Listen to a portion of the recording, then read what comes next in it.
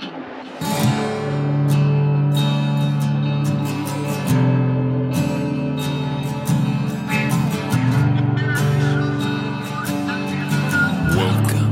to the Universe.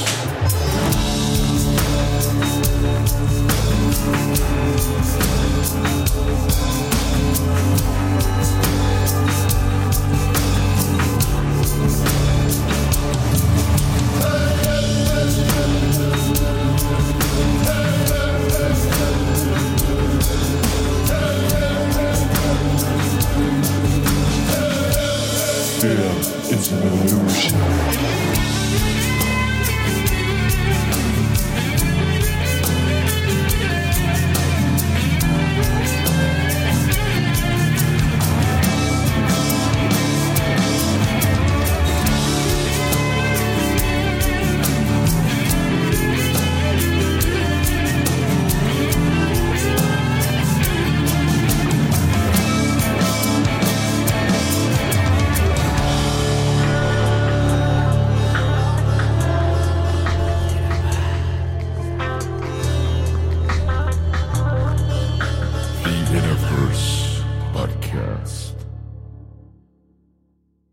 Welcome to the One Within All, to another episode of Interverse. I'm your host, Chance, fresh off a great Thanksgiving holiday, and I hope you listeners out there can say the same, and you're enjoying the shift into Sagittarian season.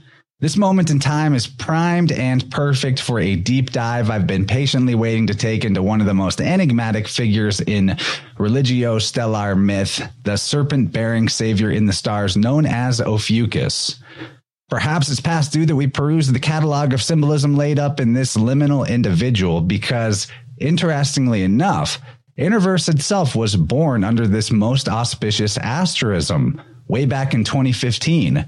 I was a different guy back then, and the podcast journey itself is where I found my fascination with the cosmodrama of the constellations. But what I did know was that for me, starting this podcast was a crucial component on my course to self-realization, and I hoped to bring a lot of other people along with me.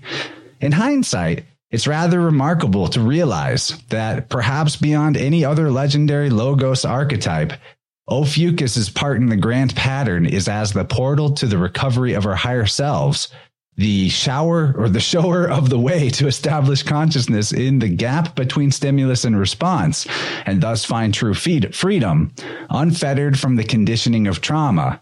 And of course, what's so striking about this serpentine singularity of salvation is that in many ways, in most episodes, this theme is what Interverse is all about. So joining us for this Ophiolatrous explication is returning guest David Warner Mathisen, author of at least 8 excellent books on astrotheology and the ancient worldwide system of star myth allegory. In my study on the subject, I've yet to find work as comprehensive and laser-focused as David's, and I recommend you search for his previous Interverse episodes if you want more. In his newest book, Myth and Trauma, Higher Self, Ancient Wisdom, and Their Enemies, I'm pretty sure that's the newest book, David dedicates a whole chapter to Ophiuchus where he lays out all the confirmations you'll need to see just how important this constellation is as a representative in the sky for a huge array of characters, such as, but not limited to, Buddha, Jesus, Krishna, Solomon, Moses, Athena, Odysseus, and even occasionally Loki. Mathisen is the master of star myth, and if you check out his website linked in the show notes, you can pick up a book and benefit from his many long labors of love on the subject. But that is not all, folks. To the Interverse faithful, he needs no introduction. This time around, we're also joined by Mario Garza of Symbolic Studies, one of the most well-rounded mythologists and authentically curious investigators of the technology of sacred symbols. I've been wanting to put these two guys in a room together for a long time, and finally the stars have aligned. So now that we're all good and fired up, let's open door number 13 and see what mind prizes await us as we begin our Ophiuchian explorations with David Warner Mathisen and Mario Garza. Welcome to Interverse, dudes, and thanks for coming on. Wow, thanks. Great introduction. Great to meet you, Mario. Great to be back, Chance. Likewise. Yeah, that was a great intro, man. Thanks for having us. Yeah, I'm super excited about this. I really want to recapture that moment from before we hit record where What's the meme about you, David? Yeah, I'm not saying it's Ophiuchus, but it's Ophiuchus. In other words, Ophiuchus is so central that people kind of get tired of me pointing out, well, this is Ophiuchus, because in this ancient system that you alluded to in that tremendous run-up, Ophiuchus is this pivotal figure, this doorway figure, liminal figure, great word, liminal, which means what everybody out there in grammar land, the threshold of a door.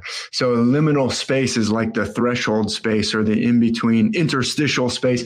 These are like words that university professors like to spout off. But Ophiuchus is this pivotal, central, but hidden, mysterious, unseen, and in many ways forgotten or left out or suppressed or buried figure that is the key to everything in many ways. Very interesting. Yeah. Would you say he's a mercurial figure? Ooh, so that is a really excellent question, which is my way of saying I'm stalling for time, thinking I don't know. No. So I've actually written a book on the Greek myths a long time ago, 2016, called Star Myths of the World, Volume 2, Greek Mythology, where I argue that Mercury is more likely Aquarius. That said, Aquarius and Ophiuchus have some interesting similarities to where Ophiuchian figures and Aquarian figures will sometimes overlap. You mentioned Jesus. I was going to save Jesus for a later chance, but Jesus is definitely an Ophiuchus figure. I can show that. I'll show a little bit on some slides. But Jesus says, when you see the sign of the Son of Man coming in the heavens, he'll separate the sheep from the goats, which Aquarius does. So Aquarius is the sign. There's only one sign that's really a single male human individual. That would be Aquarius, unless you count Ophiuchus, which Jesus is definitely Ophiuchus. But Jesus is also Aquarius, the sign of the Son of Man, who separates the sheep. Obviously, Aries is on one side of Aquarius, and Capricorn, the goat, is on the other side. So in some ways, when Jesus turns water into wine, he's probably Aquarius, pouring out some water that turns into wine. And also the coin in the mouth of the fish story, when he says to Peter, hey, go catch a fish and pull a coin out. There's a fish right underneath Aquarius called this southern fish, Piscis austrinus, with fomalhaut, the important star fomalhaut. I've seen on your Instagram, Mario, how you talk about the royal stars and fomalhaut, which in Arabic means mouth of the fish. That's this really bright star right at the mouth of the southern fish, right below Aquarius, which Peter's actually Aquarius as well. I talk about that too. So this is all me coming around to your question. I can see some evidence that Mercury in this running pose, and Aquarius has this running pose in the constellations, if you outline Aquarius the way H.A. Ray does, is an Aquarian. There's an Aquarian connection to Hermes or Mercury, but also I would also agree with you that there are some Ophiuchus connections. So you asked the question, I'll throw it back to you. Like, where are you going, or what are your thoughts on it? Yeah, sure. So my angle with Ophiuchus, I haven't done as deep of a dive as yourself on Ophiuchus. But the material that I've read over the years, this idea of Ophiuchus being a central sign, there's even some zodiac wheels where, if I'm not mistaken, it's been a while, but they will put Ophiuchus literally in the center of a wheel. It's a modern wheel. It's not an ancient wheel or anything like that. But this is alluding to this central, location. And what I've read over the years was that Ophiuchus essentially is kind of alluding to an older sort of location in the sky, or it's alluding to an older sort of deity, if you will. And when I think of the hub of a wheel, I think of the axle of a wheel, and I think of the northern sky. And Ophiuchus is further north, if I'm not mistaken, right? On the ecliptic there. And so all of the things that I've come across over the last couple of years, and some of the material that I'm going to reference tonight, I wish I could relocate some of these entries, but it said something along the lines of Ophiuchus kind of being a bend in a river, if you will, kind of pointing you in another direction. And it's a more northern sort of direction. And kind of like yourself, I have a thing where I really like to decode and unpack the northern sky, the circumpolar constellations, Ursa Major, Minor. And so I think a lot of the symbolism that I've decoded with the northern sky, I almost feel like Ophiuchus is kind of nudging you in that direction to kind of acknowledge what's happening up there. And what it's saying to me, with it being the 13th sign, if that's the case, right? And I'm open to all of it, by the way, but it's breaking you out of this solar paradigm, right? The 12 being more so a solar number, the 12 disciples, but Christ being the 13th. And so the 13th kind of being a completion of this 12, the 13th card being death. And the hanged man too, there's a lot of symbolism with the 12th card of the major arcana that links it to solar symbolism. So it's kind of a tradition in older decks with the hanged man card that there's actually 12 branches coming off of the two posts that the hangman hangs from. But there's a 13th branch up top. And what I've read is that symbolically, the solar tree has 12 branches, right? Which makes a lot of sense. So this 13 kind of breaking you out of the sort of paradigm or matrix of the 12 sign system into this other thing. And what I tend to see is that it seems like, as ancient as these constellations are, they're kind of a newer sort of god, if you will. But in the northern sky, it seems like these are more ancient gods. These are more ancient constellations, kind of hearkening back to a more of a stellar tradition, or what I refer to as like a polar tradition or northern tradition. And so I see Ophiuchus also, people saying that Ophiuchus is ruled by Mercury. If it's the 13th sign, I don't know if you agree with that or how, much of a consensus that is. But I thought that was very, very intriguing because I always think of Mercury and the caduceus. And I know Ophiuchus relates to Asclepius, right? And so the staff symbolism in general with the serpent wrapped around it, I see a lot of northern sort of stuff going on there. So that's just kind of like a little brief overview of how I tend to see things.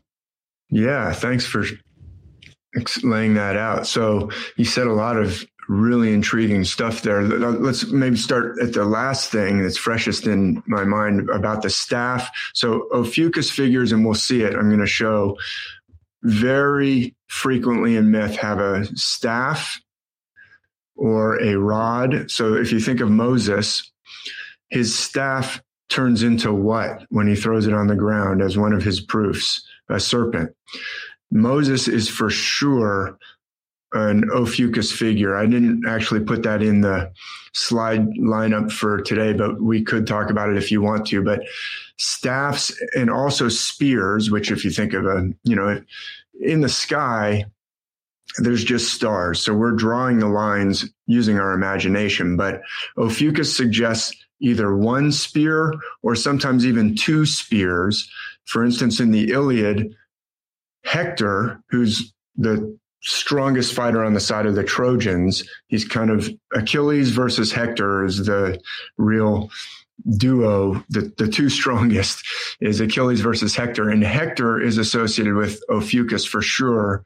He has two spears there's specific passages in book 5 of the Iliad where he has two spears, and one of the spears has a hoop on the top of it, which is very well. I don't want to go too far without bringing up the stars of Ophiuchus so that people who maybe haven't dived into all this symbology as much as you and I and Chance have can envision Ophiuchus. I'll pull it up in just a sec. But so spears, staffs, but as you said, a spear or a staff that turns into a snake or has a snake running up it. Asclepius for sure is Ophiuchus. Asclepius is this Greek ancient god of medicine who was so successful at healing that eventually Zeus said, he's healing all the nobody's dying. This is going to get out of control. I have to destroy Asclepius with a thunderbolt.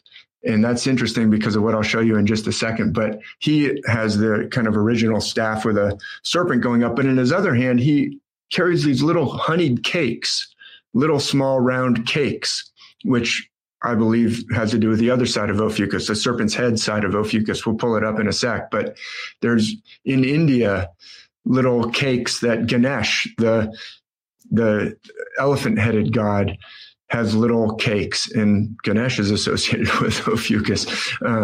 So maybe the manna from heaven in the Moses story could be that. Absolutely. Moses and the crossing of the Red Sea. So the other thing, Chance, in your beautiful intro, you made a not so Freudian slip where you said the shower of the myths, Ophiuchus, but also the shower. There is a shower right next to Ophiuchus. It's called the Milky Way.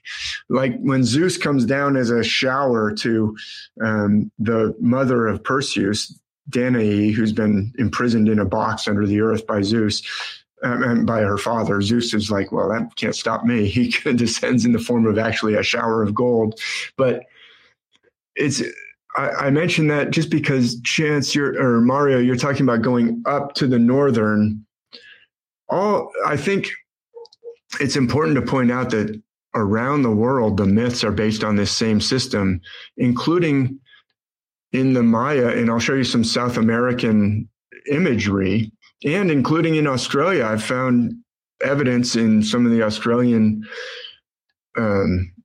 sacred stories of the indigenous Australian Aboriginal cultures where their myths are used. There's one where there's a fisherman pursuing a spear, trying to spear a fish whose eye is shining up from the deep, just like we were talking about Aquarius, and Piscis astrinus is the name of the southern fish in Latin. But so what I'm saying is this is around the world, in cultures around the world, even in the southern hemisphere.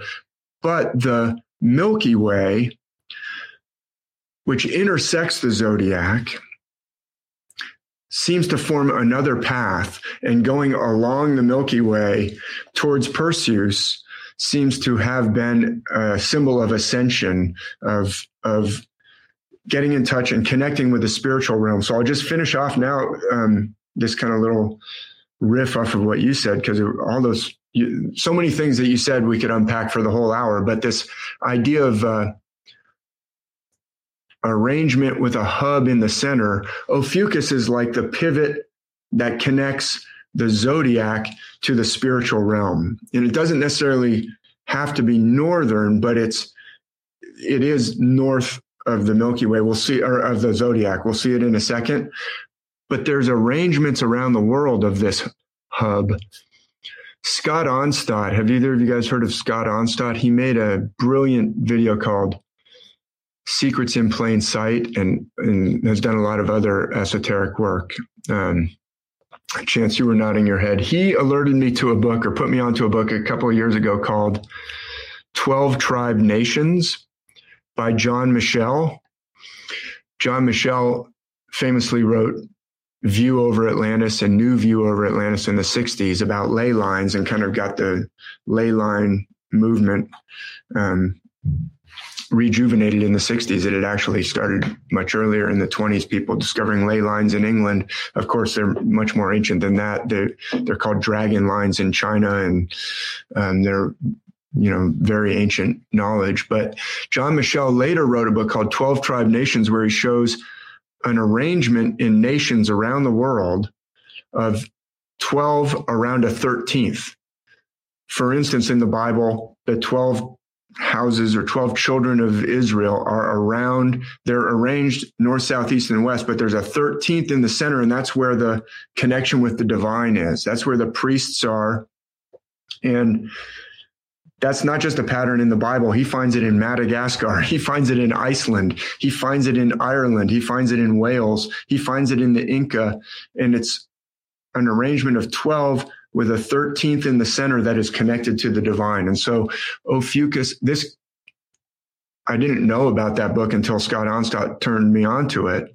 But this goes along with what I found in the myths of the world, where Ophiuchus is the hidden or suppressed connection to the divine that we all actually have access to, but we forget. And that's why it's kind of excluded. And that's what I think is going on with the suppression of Ophiuchus. And so it, I think, ties in with all the things that you're saying, Mario, if that makes any sense. Absolutely. I see a lot of sacred center symbolism with Ophiuchus, and you're absolutely right. When you look at any star as an example, if it's a 5-pointed star, there's that 6th point in the middle. If it's a 7-pointed star, there's that 8th point in the middle. And as you just mentioned, with the 12, there's that 13th point in the middle. That's the point of ascension. So that would be like the hub of a wheel or like an axle, right? And with Ophiuchus, actually, it's interesting that you brought up John Michel, because one of my favorite books of his is called At the Center of the World, and it's exploring polar and northern symbolism with a lot of European tribes and how they had a central sort of location for their village, for their people. And oftentimes it was indicated with a tree or a mound or a standing stone or something along these lines. And he was saying that a lot of these people, what they were trying to do is emulate the sky, the heavens, in particular, the northern sky. So my understanding is this was pre-zodiac, or at least perhaps solar worship, and so they looked in the heavens and they saw that all of the stars were revolving around one central star, the pole star. And there's a debate to be had, in my opinion, whether or not the pole star shifts. I'm meeting more and more people who think that the pole star maybe has always been stationary, which I think is kind of intriguing. But that they had this sort of concentric ringed sort of idea where they kind of they formulated their civilization or their culture in kind of a ringland sort of way, and that there was a sacred center right there in the middle. And I see Ophiuchus kind of alluding to the center in a number of ways. I think the galaxy thing is fascinating, the Milky Way galaxy, where it's located, right? The center of the galaxy. And also it's right next to a centaur. I see a lot of center symbolism with the centaur, right? And it's just right there. And there's a relationship there, right? Obviously. So I can kind of see the symbolic center symbolism coming about, being expressed from Ophiuchus in a few different ways, but I'm on board with a lot of things you're saying here. This is a super fascinating sign. I don't think I've ever talked publicly about Ophiuchus. So this is my first time getting into it. He's a I want to add, so my perspective on the things you guys are laying out that might help sort of bring it all together is I look at the entire sky as the psyche of the divine, or God's consciousness made visible, or the collective consciousness made visible. The all, in a sense. So when we ask the question, is Ophiuchus a mercurial figure, or is he Mercury? Or as you show in your books, David, how maybe sometimes a particular figure is like Loki, for example, is Sagittarius. Maybe another time he actually does show up as Ophiuchus, and maybe another time he's Boötes.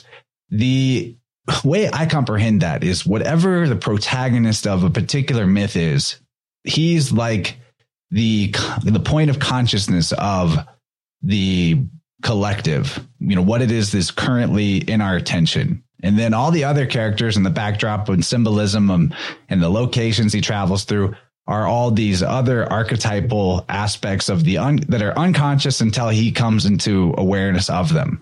And so when we look at all of the tableau and cast of characters that are in the constellations, I think each of them represents a fragment of the psyche of the pleroma. And that's why one character, one protagonist can sometimes embody one thing and sometimes another. It's been said that the ecliptic, each of the zodiac signs are a role that the sun plays on its journey, and it's like an actor that changes characters in different scenes. And I like to think of it that way. And then when we consider Ophiuchus as this point where the horizontal band of the ecliptic and that endless circle that the sun travels in is now intersecting, and nearly 90-degree perpendicular with the Milky Way, which seems to be not just a way but a way as in like one that you traveling north. The riddle is to find the middle, that point where now there's stillness. Everything revolves around the throne, which is an anagram for north. The pole star. The Ophiuchus sits right at the point of that intersection and is like the doorway, or Jesus says, I am the door. Jesus says, I am the way, showing you the way to get out of the cycle of what you might consider conditioning or a program in a sense. Because what is the ecliptic? What is the zodiac? It shows you what your traits and tendencies are based on when you were born, where you were born, and how that affected you. And in a way, that's actually very similar to trauma.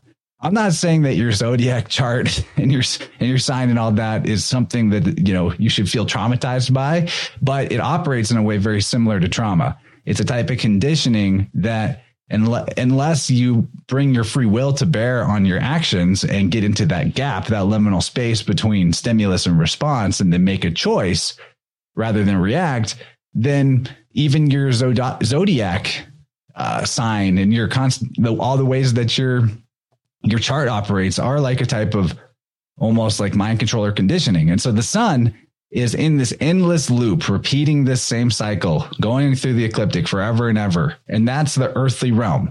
That's the mortal realm. And what I think is being shown by Ophiuchus is this way to look up, to elevate yourself, get above that circle, that cycle, so that instead of being caught in it, you're now above it and you're in the stillness, the north, the center point, looking down, and thus able to decide, where do I want to be on this wheel right now, instead of caught in the progress and the endless loop, the time loop. That's my best understanding of it. A lot of that understanding was highly aided by the really good chapter on Ophiuchus in Myth and Trauma, David's book.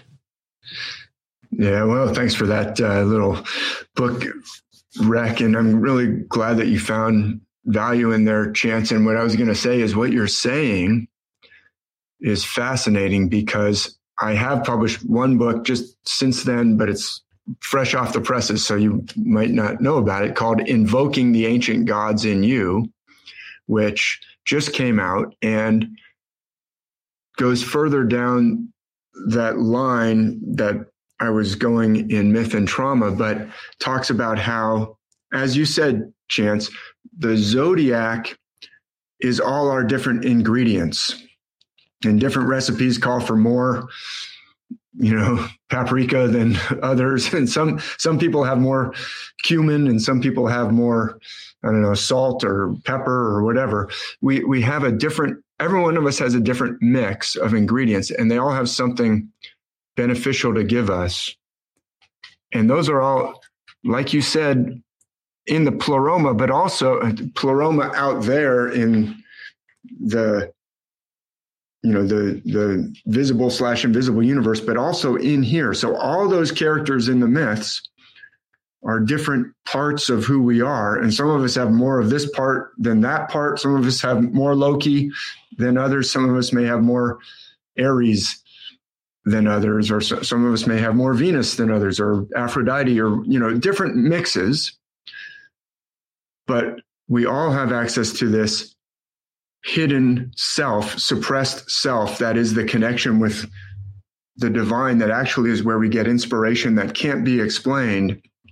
And since writing Myth and Trauma, which is about how trauma separates us from self, and some of these cutting edge trauma psychologists like Dr. Gabor Mate that I mentioned a lot in that book, or Dr. Peter Levine, talk about how trauma causes separation from self. And we can go into all the reasons why that happens.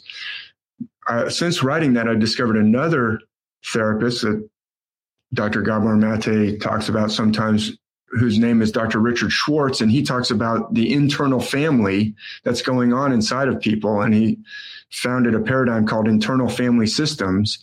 And it's the same thing that the myths are showing. We have a family, like the family of the gods. You've got it going on in here.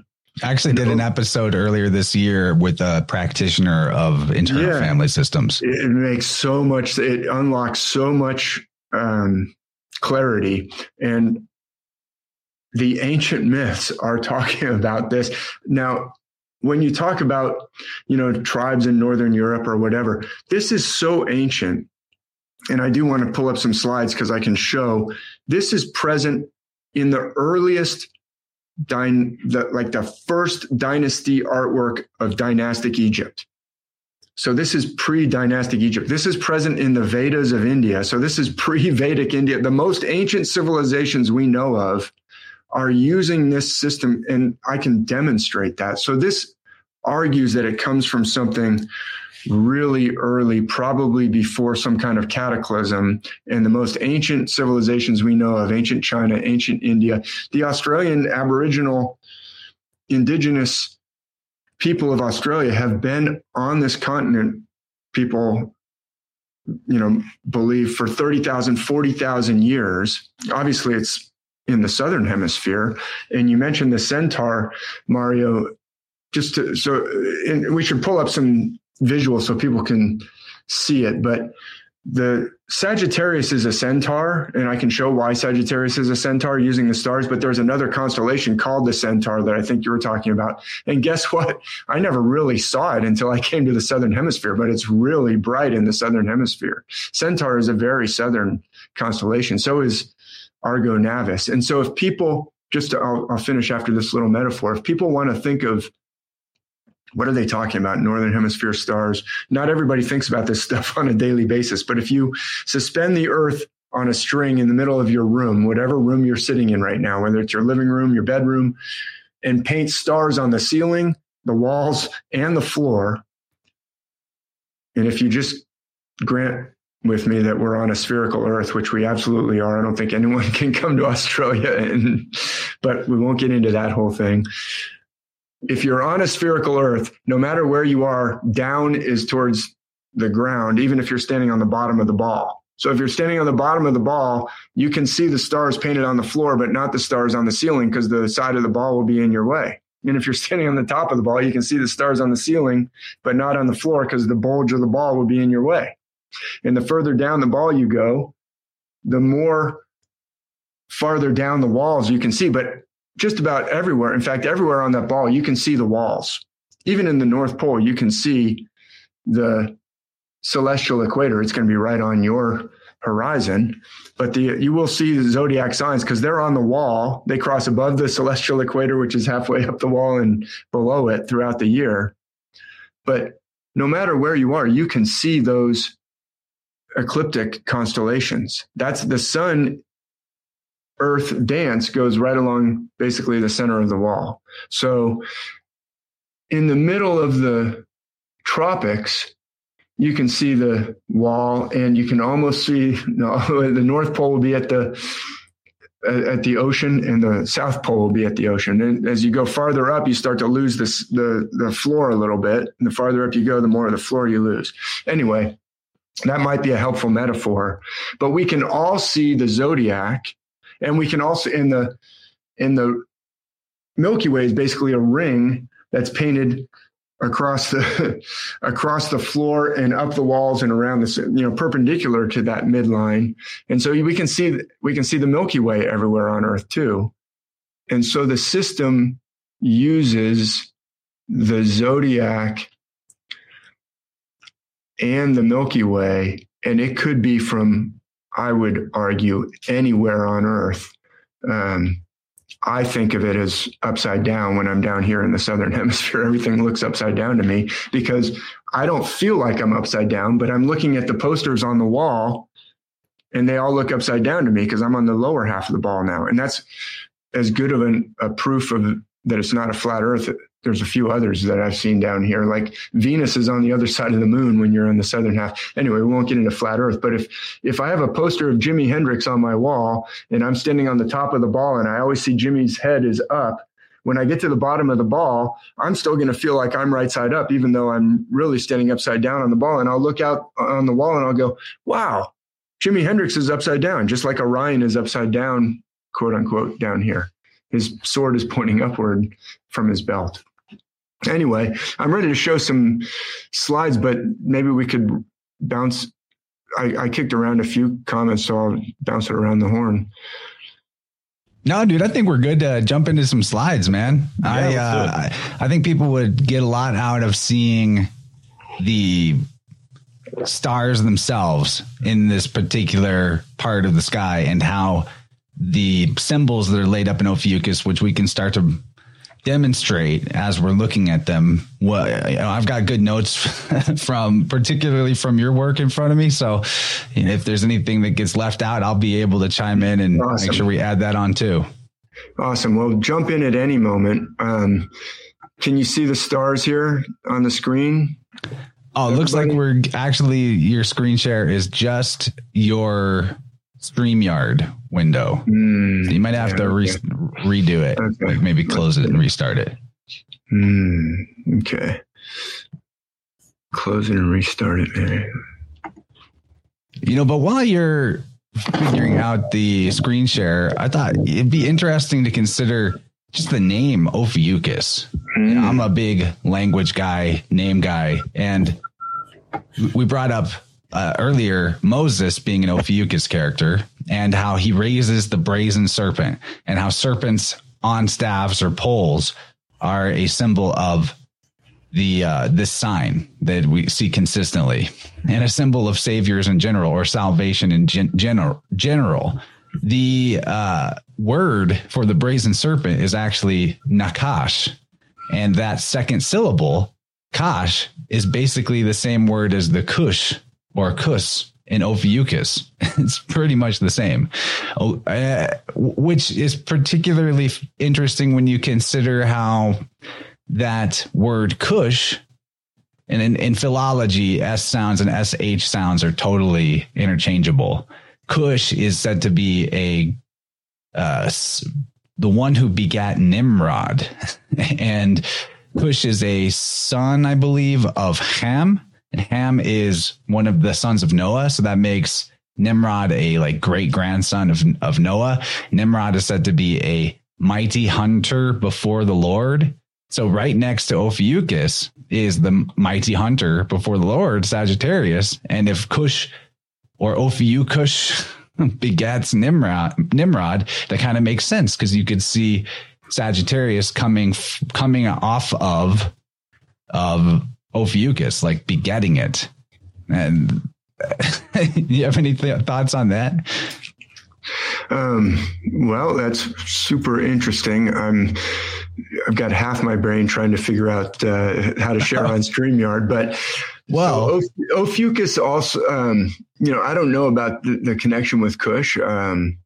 That's really interesting. I would say that the snake part of the Greek word that gave us Ophiuchus is the same word for ophite, and serpent in Greek is oph. OPH. So, but yes, so the three sons of Noah, just so that all listeners know my position on that, are completely celestial in nature. I can show that Noah is definitely related to Aquarius. I can show you why the vineyard is next to Aquarius, and Noah plants the first vineyard, and then he gets drunk, and the whole Shem, Ham, and Japheth story, which has been taken literally and then used to divide people. And people actually say, oh, she's a Cushite, or he's a Cushite, descended from Cush, as if anybody is literally descended from these characters in the Bible, has been used to divide people. But really, it's like a racism thing, even, because totally you say if they're descendants of Ham, which means black, that means they're cursed, because Ham was cursed. So and Ham, that's one of the huge problems in the world, is all this stellar myth taken literally to justify all kinds of dumb stuff. Yeah, but so I was listening with half my brain. At the other half, I was trying to get I went over to allow StreamYard to see notes. Can we see if maybe this will work? Can you see my notes now? No, I think you need to go present and then share screen, and then choose window, and then choose the window that represents your represents your slides. That ought to do it. Share screen. Okay. Oops. All right. And back to that Milky Way thing. Nimrod was said to be the one who commissioned the building of the Tower of Babel. He was the founder of Babylon. And I think maybe in this story, the Tower of Babel, since it has, since it goes all the way up to heaven, so to speak, maybe that's the Milky Way in in terms of where it shows up in the stars. This is right next to the Milky Way, begins right next to Sagittarius there, which would be Nimrod. I actually think it's Ophiuchus, but like I said. Do you think Ophiuchus might be the Tower of Babel too? That makes sense too. I could tell you why, but well, they never really built it all the way to heaven, so it could be just Ophiuchus was all they got. They didn't make Ophiuchus it further than that. The tower that connects us to heaven. It is the tower. It is it's the pivot. It's like the clutch on your car. Even if you have an automatic transmission, there's still a clutch in there, and it's the connecting between the force of the engine and the wheels on the ground.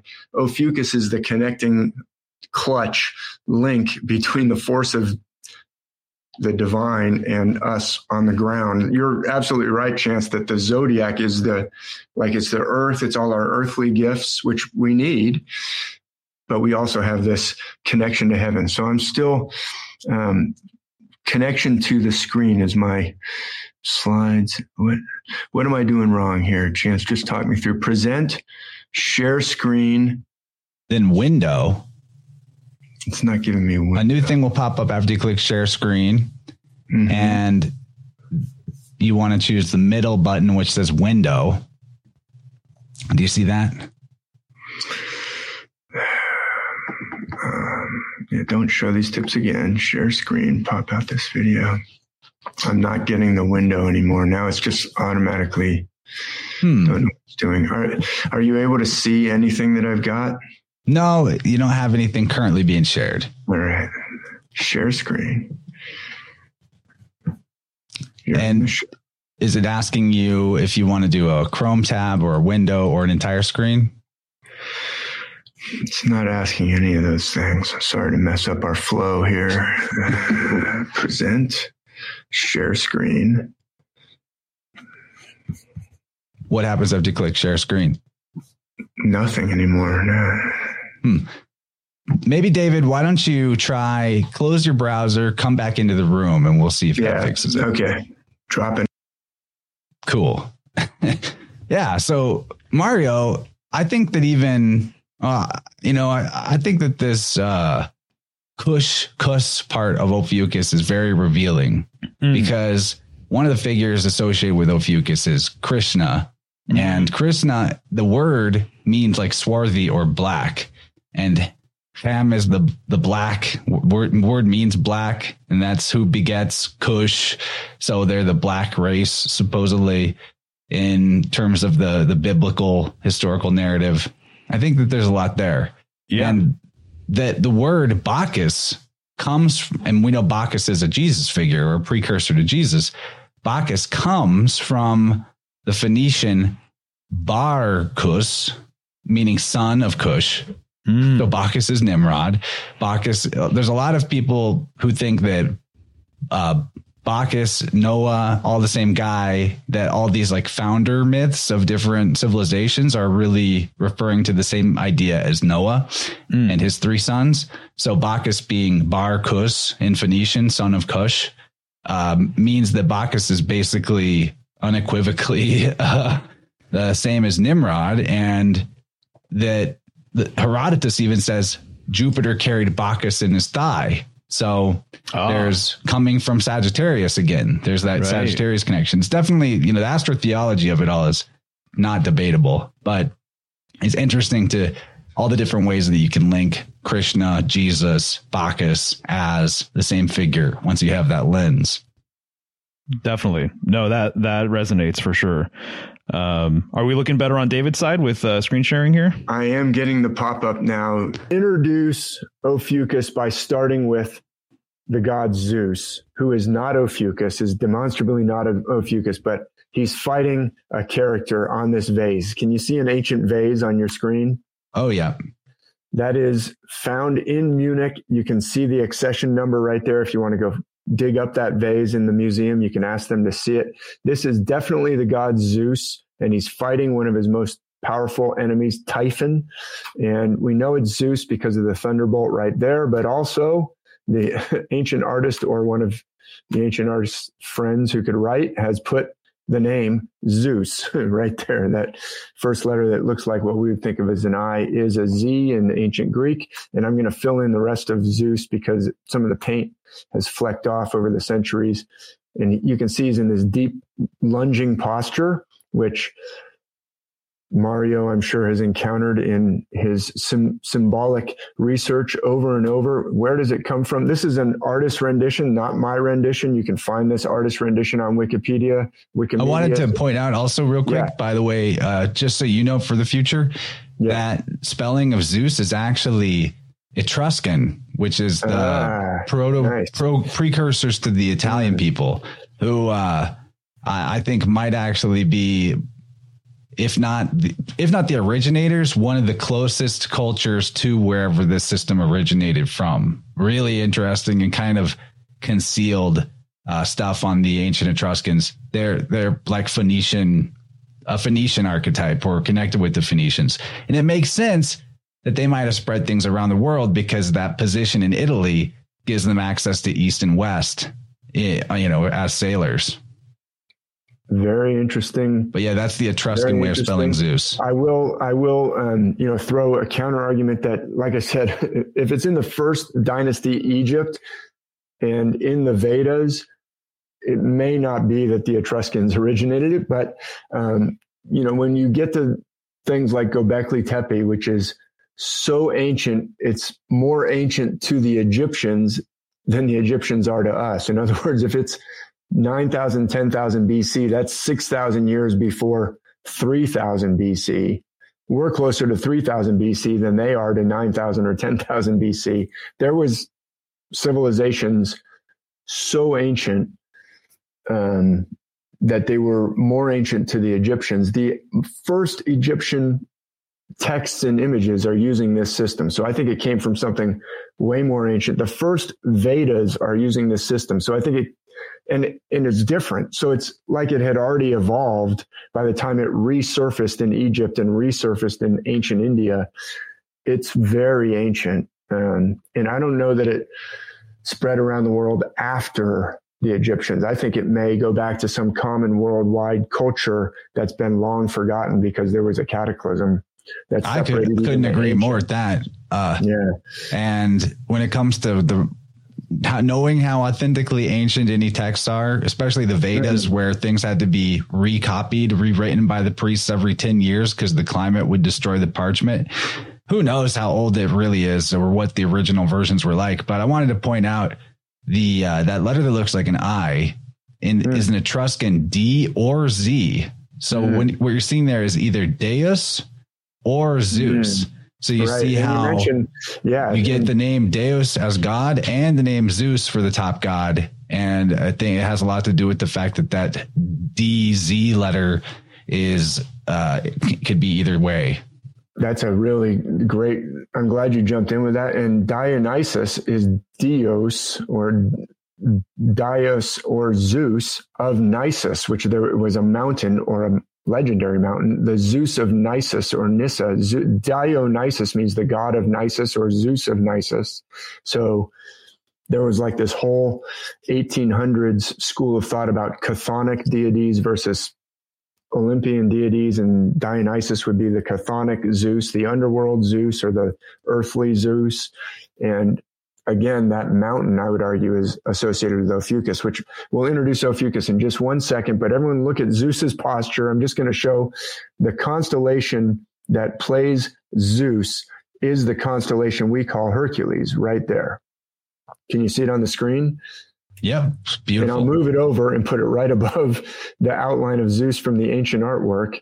And you can see the heel extended, raised, the deep knee bend in the constellation in the artwork, the powerful weapon raised overhead in the constellation in the artwork, the interesting outstretched arm, which why does Zeus have to reach out and touch the wing of his adversary? Because in the heavens, the constellation has this outstretched arm, which plays a role in lots of different myths around the world. So you can see that Zeus is associated with Hercules. And we find that around the world where the most powerful god in the pantheon will be associated with Hercules, the constellation.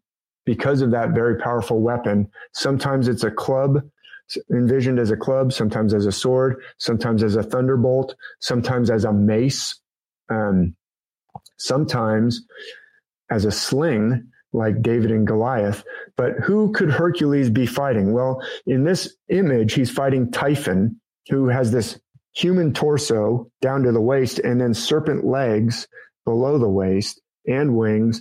And in the sky, look back over at Hercules. Who could Hercules be fighting? Well, he could be fighting a lot of different constellations nearby, but if he's throwing down thunderbolts at Typhon, in this story, Typhon was actually thunderbolt proof. But you see how there's a constellation just below Hercules? In the sky, I've put a thunderbolt. Can you guys see? Yeah. We can see everything on your screen. Right on. So that is the constellation Ophiuchus right below Hercules. And that is my contender for who Zeus is fighting in this story. He's fighting Typhon. Typhon is associated with Ophiuchus. Typhon was thunderbolt proof. That's why he was so dangerous. The Olympian gods were trying to defeat Typhon, and even Zeus with his thunderbolt, which is the most powerful weapon on Olympus, the thunderbolts were bouncing off Typhon. So he finally had to do what? Do you guys know how he finally defeated Typhon? Dropped a mountain on him. Yes, he slammed a mountain down on his head. Can you see how Ophiuchus looks a little bit like a mountain? There's a triangle on top of it. On the head, yeah, specifically. Yeah, the constellation Ophiuchus, to introduce our listeners to Ophiuchus, has this oblong central body, oblong meaning like a tombstone, this rectangle, tall rectangles, like your gas pedal on your car is taller than it is wide, so it's oblong, with a triangle on top. Sometimes it plays a mountain. Sometimes it plays the very pivot of heaven.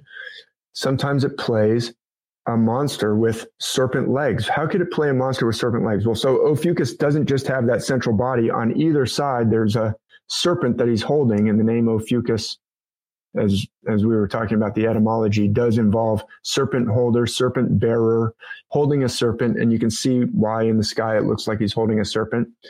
But the legs down below, it's like a very long body with very short legs. So sometimes an Ophiuchus figure will have a very big shield or a long tunic that reaches down, like, because the legs are kind of short, right? But the legs are even faint. So let's just remove the legs and pretend that we're envisioning it without those legs and turn the serpent halves into the two legs coming out of the bottom of the torso. Can you see what I'm arguing? Can you see how the two serpent halves of Ophiuchus match up with the two, I put 1 and 2 on the legs of Typhon. Leg 1 on the constellation, that's usually called the serpent's tail. Leg 2 is the serpent's head, and you can see there's a little hoop or triangle on top of it, a little ring. It's composed of basically 4 stars, 3 across the top, and then they come down to the serpent head there. Can you see what I'm arguing here?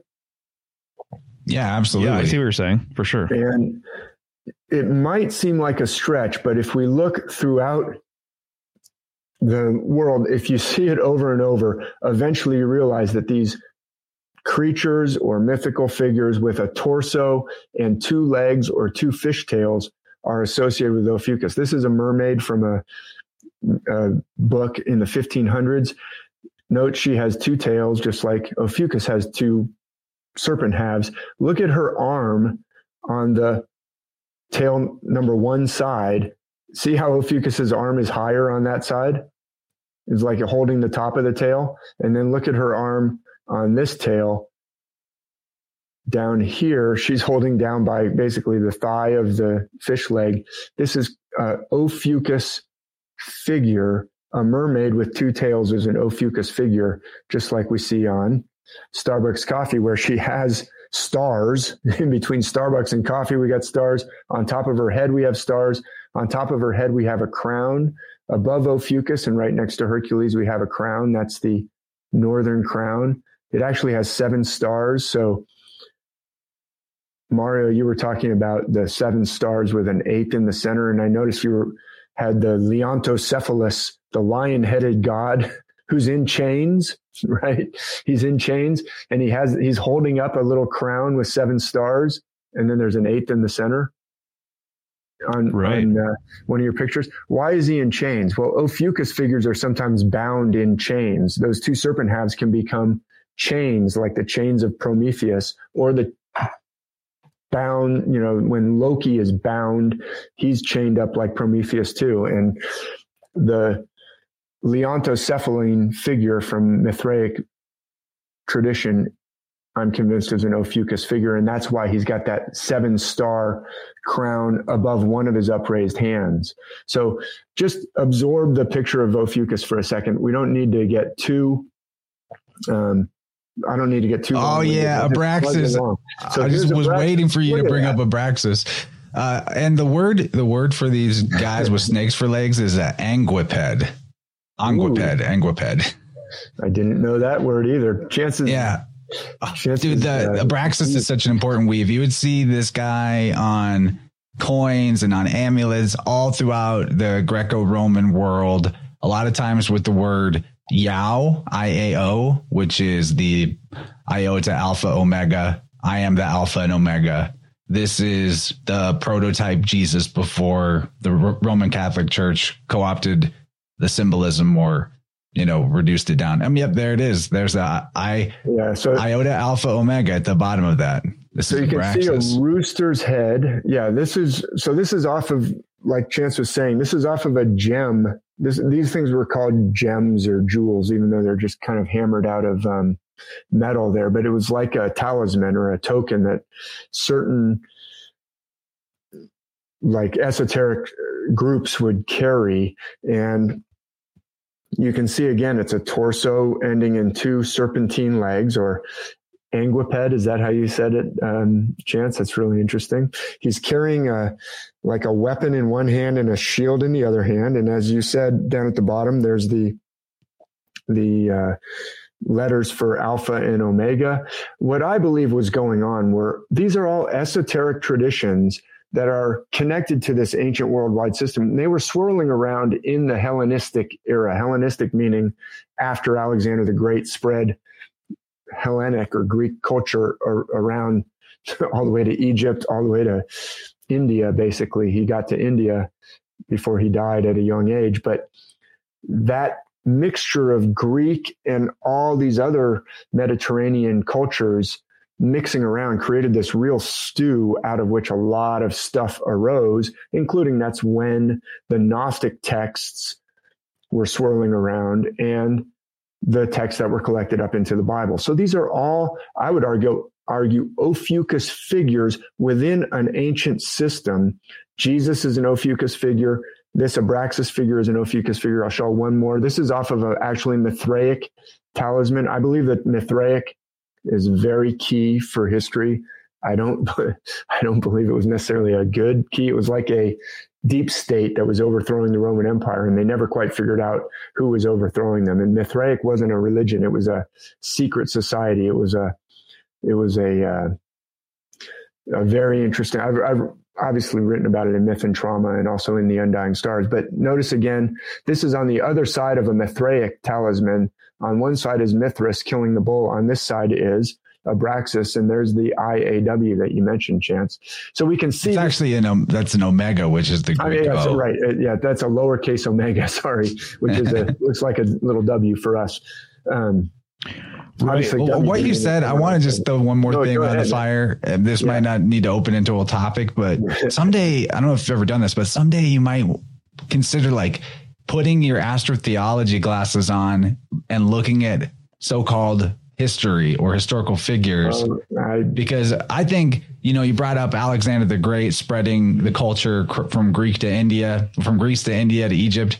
There's a strong case to be made that Alexander the Great is a repeat of the Dionysus or Bacchus figure, because if you look into it, Dionysus is said to have done the exact same circuit and like gone in to conquer India and etc. And some of the traits about Alexander, including being supposedly born of a virgin, there's I think a there that somebody at one point may have written our history for us, that is just been accepted since then. And we might, who knows, maybe there's even a cover up of whatever system came before. I have no idea. I don't I don't dispute that possibility in the least.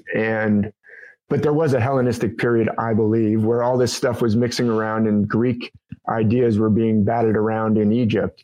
And anyway, we can see that this is an Ophiuchus figure. I'll just pull up Ophiuchus. Can you see the outline of Ophiuchus there below on the right-hand side? Yeah. There's the central body. Now look at the weapon that Abraxas is holding. As anyone who played a lot of Dungeons and Dragons, if you're Gen X, it's a flail.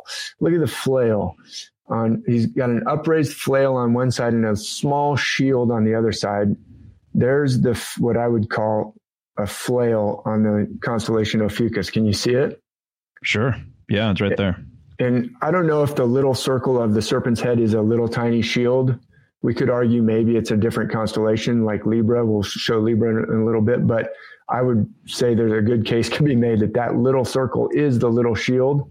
You could maybe argue for the Northern Crown as well. I'm not dogmatic about it, but clearly this is an Ophiuchus figure with the two legs again, just like I was showing. So go ahead.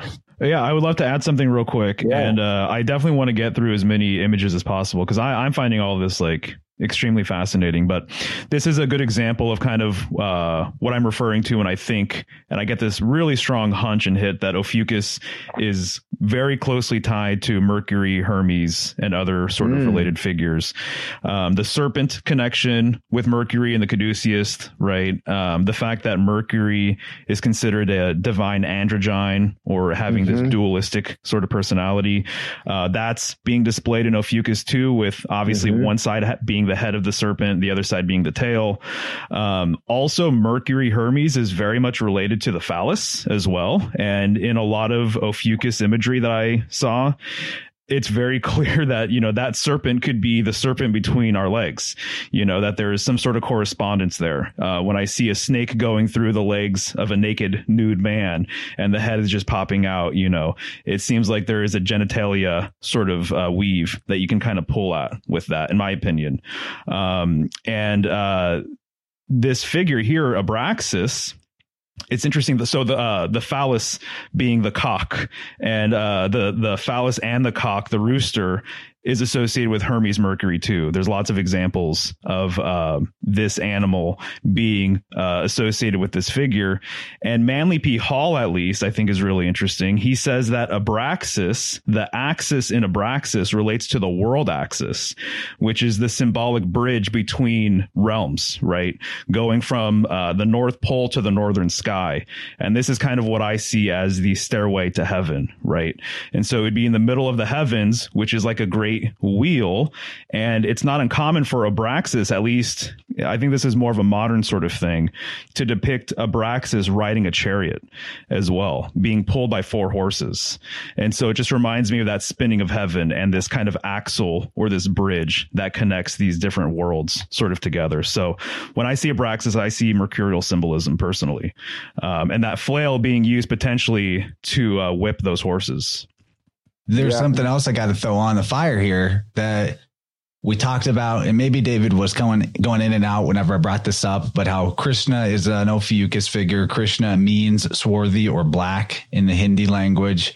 We're talking about black gods, the black sun, the underworld god of the underworld, right? This name Abraxas, Ab means father, Ra is son, and the XIS at the end is an X can be like a CH sound. So it's Kush again, basically. We're getting base Ab, father, Ra, son, Kush, black. So we're getting the black sun, the black father, son, or the underworld father, God. Like that's the name of this entity. And to weave on the Buddha Mercury train, put that in, you've proven pretty well that Buddha is symbolized by Ophiuchus, and Buddha and Mercury share the same name of a mother, Maya. And in the East, they actually called the planet that we call Mercury in the West, they call that planet Buddha. So there's for sure Hermes and Buddha are a syncretizable figure. And even if Hermes and Mercury in the Greek mythos gets all over the place and might show up as other characters in the zodiac, I think there's a strong case to be made for him being an Ophiuchus figure, especially when you fold in the Buddha aspect. Yeah, well argued on both counts, Chance and Mario. I'll throw on even more onto that. So Krishna is definitely Ophiuchus, and I've got a slide that shows that. And he rides in a chariot in the Mahabharata, the great battle of Kurukshetra. This is ancient India, Sanskrit text, and it's the Bhagavad Gita is within Mahabharata, and that's Krishna is being the charioteer. So we'll get back to Krishna a little bit later, but also what you were saying about the phallic symbolism, Mario, is not just the serpent that's being held, but look at the central body of Ophiuchus. And so not only Krishna is technically an avatar of Vishnu, and Vishnu is also Ophiuchus. He dreams the world into existence with a lotus coming out of his navel. I didn't show it, so I'll just say it here. You can see the serpent's head as a lotus growing out of the navel of Ophiuchus, but also some of the coins of Abraxas or versions like Abraxas, like the Indo-Greek king Telephos, Telephos. Look up coins of Telephos. It's kind of hard to make out, but there's actually lotus blossoming out of the ends of the serpents that are his legs. So the logos is the lotus. It's the savior. Vishnu is the savior of that Trinity, which corresponds to Christ of the Father, Son, Holy Ghost Trinity. So again, if Krishna is an avatar of Vishnu, it's definitely Jesus, and all of this is Ophiuchus. Yeah, and so if people aren't necessarily following along, look at the Ophiuchus. On the one side, I've written flail. On the other side is the serpent's head. That is definitely a lotus in some myths. And you have like the tug of war where in ancient Egyptian symbology, where one side is pulling with lotus and one side is pulling with papyrus ropes, like the tug of war with the pivot in the center. Anyway, what I was going to say is there's also a lingam of Shiva, a Shiva lingam that is a phallic symbol that they pour offerings onto in India. Even to this day, they still do that. And it's representative of that central figure, central part of Ophiuchus. And this, I'll just circle back and then we can move on. But I'm providing a little bit more support, Mario, to say, yeah, I think you're right about a Hermes or Mercury connection, because in Greece, they have a tradition of a thing called a herm, which is like a Shiva lingam. It's basically a post with a Hermes head on top, but often it's a post with Hermes head on top and a phallus. That's all they show is the head.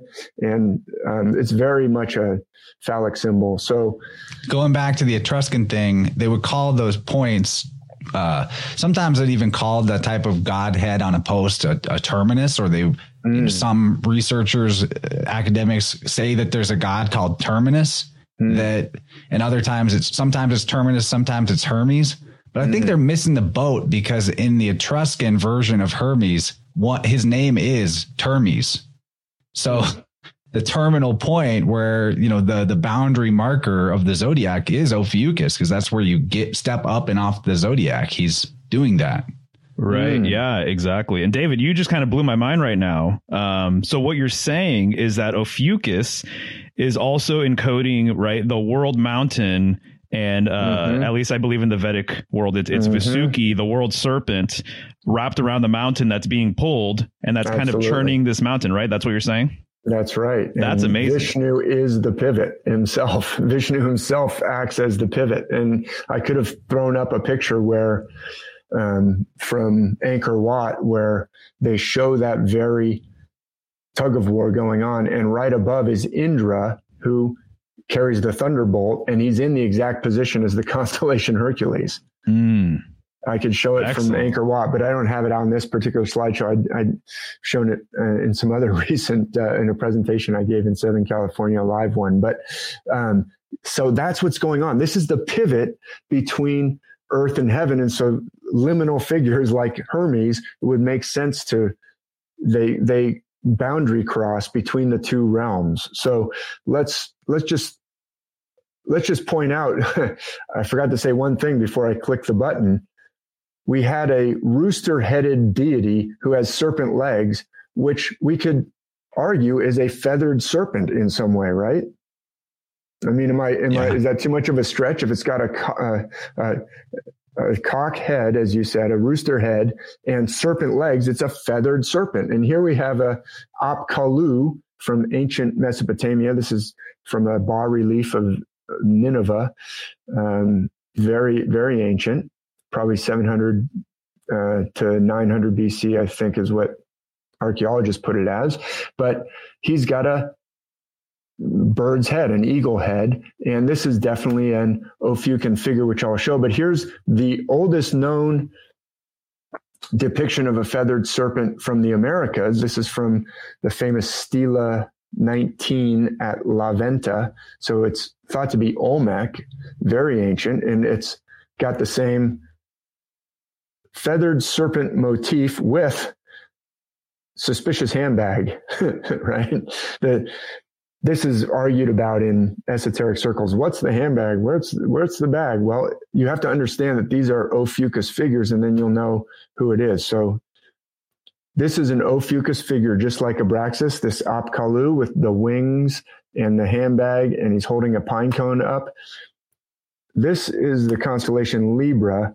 I just pointed out. So Ophiuchus is standing above Scorpio, and to the right of Scorpio is Libra. I just put the label for Libra. Can everyone see Libra? Can you guys see it? Hopefully viewers at home, right above the word Libra.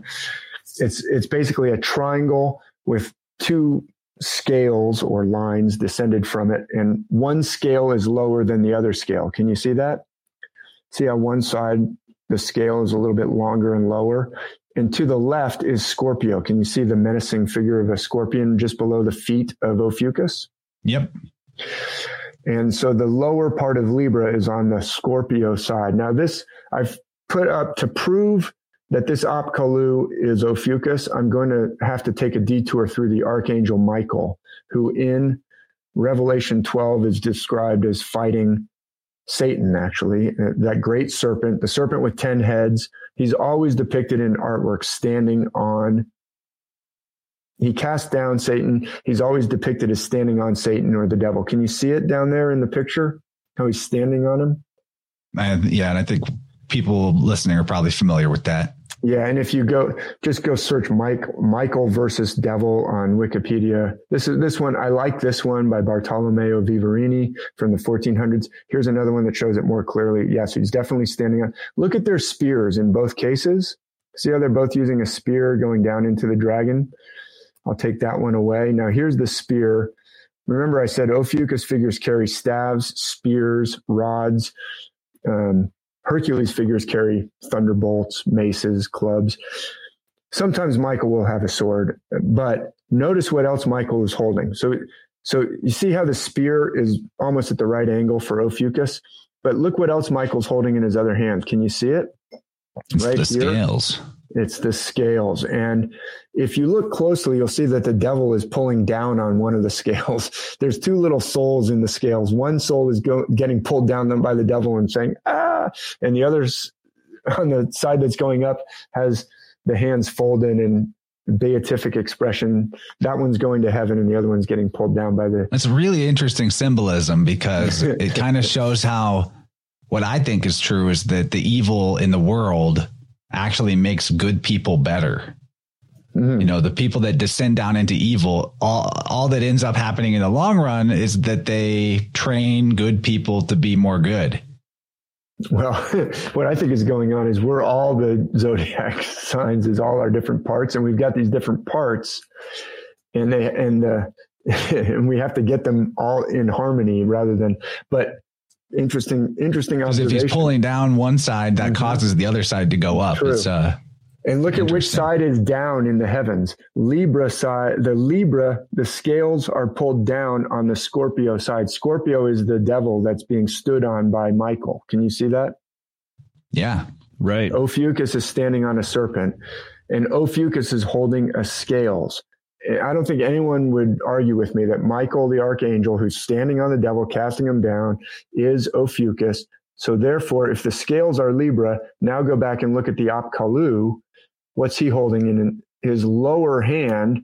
He's holding a handbag. That corresponds to the scales that Michael's holding. That corresponds to Libra. Can you see how the handbag looks like Libra? Yeah. All you'd have to do is just draw the outline with a more rounded and close the bottom, and the bottom top and round triangle the top would be the handle. That's right. And in his upper hand, he's holding the famous pine cone, the pineal gland, the enlightenment, the connection to the divine. Look at the upper hand of Ophiuchus in this case is the serpent's head. That's the pine cone above Libra. Can you see what I'm arguing here? And the wings are then the serpent tail on the left side of Ophiuchus. Mario? Yeah, no, I see what you're saying. Very interesting, man. I'm loving this presentation. So I want to say many thanks. You're connecting a lot of dots for me. And we're actually I see what you did there, because it's connect the dot in the sky. Right. Yeah, exactly. But no, this is very intriguing. And then, of course, you already said it, but, there's three main aspects to Scorpio that people have said over time, right? The scorpion, the serpent, and then the eagle or phoenix. So the serpentine symbolism, it's right there for sure. Yeah, it's and the feathered serpent, that appears around the world, including in the Americas. See, this is why this is very ancient. Here's a gate called the Gate of the Sun, or the Puerta del Sol in Tiwanaku in Bolivia, modern day Bolivia. It's near Lake Titicaca. It's very famous. Can you see that it looks like a gate, and B, we've got a figure holding two staffs or keys or serpents or whatever he's holding. Yeah. That is an Ophiuchus figure. And Ophiuchus is itself a door. And actually, if you zoom in, all the little figures all around are in a deep Hercules lunging posture. So this is an Ophiuchus gate. And Jesus says, I am the gate. I think Chance already alluded to that, or maybe Mario, or you alluded to that. This is Ophiuchus again. And so what's going on? This is my most recent book, Invoking the Ancient Gods in You, where I really lay out my argument about it's connected to IFS, and it's connected to, we have this higher self that's been excluded. And here's why. Oh, here's the contents. Chance notes, Myth and Trauma has a whole chapter on Ophiuchus. Fair, it does. But I wasn't done yet, because the contents of Invoking the Ancient Gods in You has chapter 5, What Would Ophiuchus Do? So it's really central to this whole system. Ophiuchus is really central to the whole system. And I'll kind of show you what I think is going on. And if you don't mind, I'll quickly zip over to Stellarium. How are we doing on time? Do we need to kind of cut it off? No, I think we're good. I'll figure out how it gets edited later, but if you guys can go for another maybe 42 minutes, that'd be perfect. Okay, let me show some Stellarium to everybody. Can you see it on the screen? Yeah. Right on. So here's Stellarium. I had it all prepped, but I should have gotten rid of these labels because those are annoying. So let's get rid of those. And here we are in the sky. What I'm trying to show here is the sun moving through the zodiac. So there's our Ophiuchus, but let's go back to noon. And I am in the northern hemisphere, so I'm looking to the south to see the zodiac. We won't get into too much celestial mechanics here, but here's Ophiuchus, if you can see, just to the right. But I'm putting the sun basically right above south. And I'm just going to keep it there as I move one day at a time throughout the year. Now, the planets are going to zoom in and out around the sun. You're going to see planets. I don't know why they're looking so big today on Stellarium. We'll have to figure that out. But the one bright object that's not zipping around. It's staying pretty much above the letter S in the center of your screen. That's the sun. It's going through Taurus right now. Can you guys see the sun? I wish I could put my finger on it and everybody see, but it's right in the middle. It's, I don't know why those planets are so big. Yeah, we can see it. Okay. So this is the sun right here in the right. This is the constellation Cancer, the crab. I think this must be Jupiter or something. Let me put the labels on so everyone can just see for sure what's going on.